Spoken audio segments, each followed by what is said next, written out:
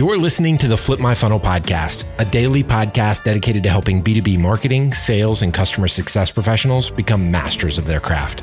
It's Thursday, and today you'll hear an episode from our Takeover series. Every month, we ask a different practitioner or thought leader to host a series of interviews that cover a specific theme that's relevant to our community. And like Sangram always says, without a community, you are simply a commodity. Here we go. Sangram here. Welcome to another episode of the Flip My Funnel podcast. As always, the one of the best privileges that I have is to have somebody take over one of the episodes. It actually is less work for me, quite frankly. So it's a really cool thing. But as we started this Peak community, we're finding incredible podcasters who are running their own amazing experiential podcasts. So Samir, who's one of the members of the Peak community, has his own podcast that he started. It's called the Experience Business Podcast. So I invited him to join me so I can introduce you to him, and also for him to actually share what this podcast is about and what kind of people he's going to interview for you. So Samir, welcome to the podcast. Thank you, Sangram. Thank you so much. I'm highly obliged, and to be very frank, it's my pleasure and wonderful to be part of this Peak community. That's awesome, man. So tell us a little bit about your podcast that you have been running, and what type of people are you interviewing on that for our community? Hey, this is very interesting because I personally believe that every company should be the experience company, because people don't buy product, they don't buy services, they only buy the experiences. So my podcast is about the experience business podcast, meaning every business should focus on creating the experience. And in this podcast, I normally interview people, and sometimes also solo, where I talk about what are the strategies, what are the viewpoint of other leaders like CXOs, CMOs, CTOs to make their business an experience business. That is fantastic, man. So let's go and deep dive into it, because Samir, you have above, I think, about 10 episodes that you have graciously agreed to have it shared on the Flip My Funnel Takeover Tuesday and Thursday episode. So Samir, again, thank you for doing that. Information about you and your podcast is going to be in the show notes. Let's go. Thank you.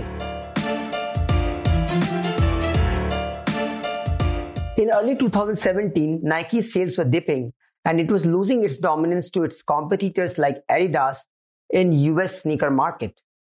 They were very quick to realize that merely creating more product lines and focusing on the marketing activity alone is not going to create a differentiation.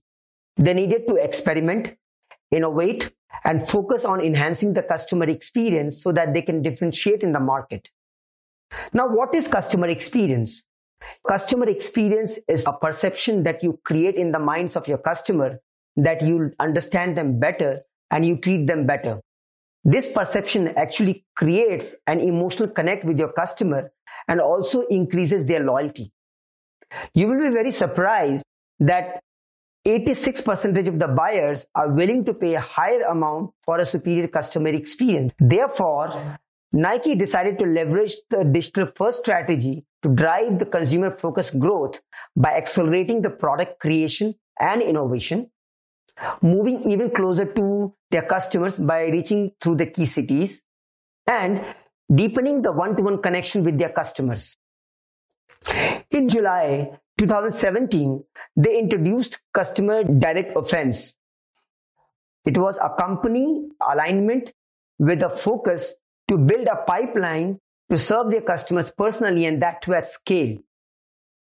Centered around enhancing the Nike's customer experience, this Consumer Direct Offense was fueled by Nike's triple-double strategy, which included, first, doubling down on innovation, second, doubling down on speed, which will act as reaching out to the customers very fast. For doing this, what Nike did, they aimed at creating the product's life cycle so that they can reach the customers faster. They digitized the entire supply chain, and they also focused on its express lane, which updates, fulfills the products on a real-time basis. And the third one, they focused on doubling down on direct connection with the consumer. So for doing that, Nike formed a Nike Direct organization, which united the Nike.com, Nike Plus, and also the Nike retail shops Idea was to give them an experience which is seamless across the physical stores and the online. And it was also important for them to understand their customers better. At a time when other brands were focusing on innovating on the products which is broadly targeted, Nike took a bold step of reducing their styles by 25%. And they also reduced their retail distribution network. They cut down on their existing 30,000 retailers and they chose only highly valued 40 retail outlets which truly aligned with Nike's brand.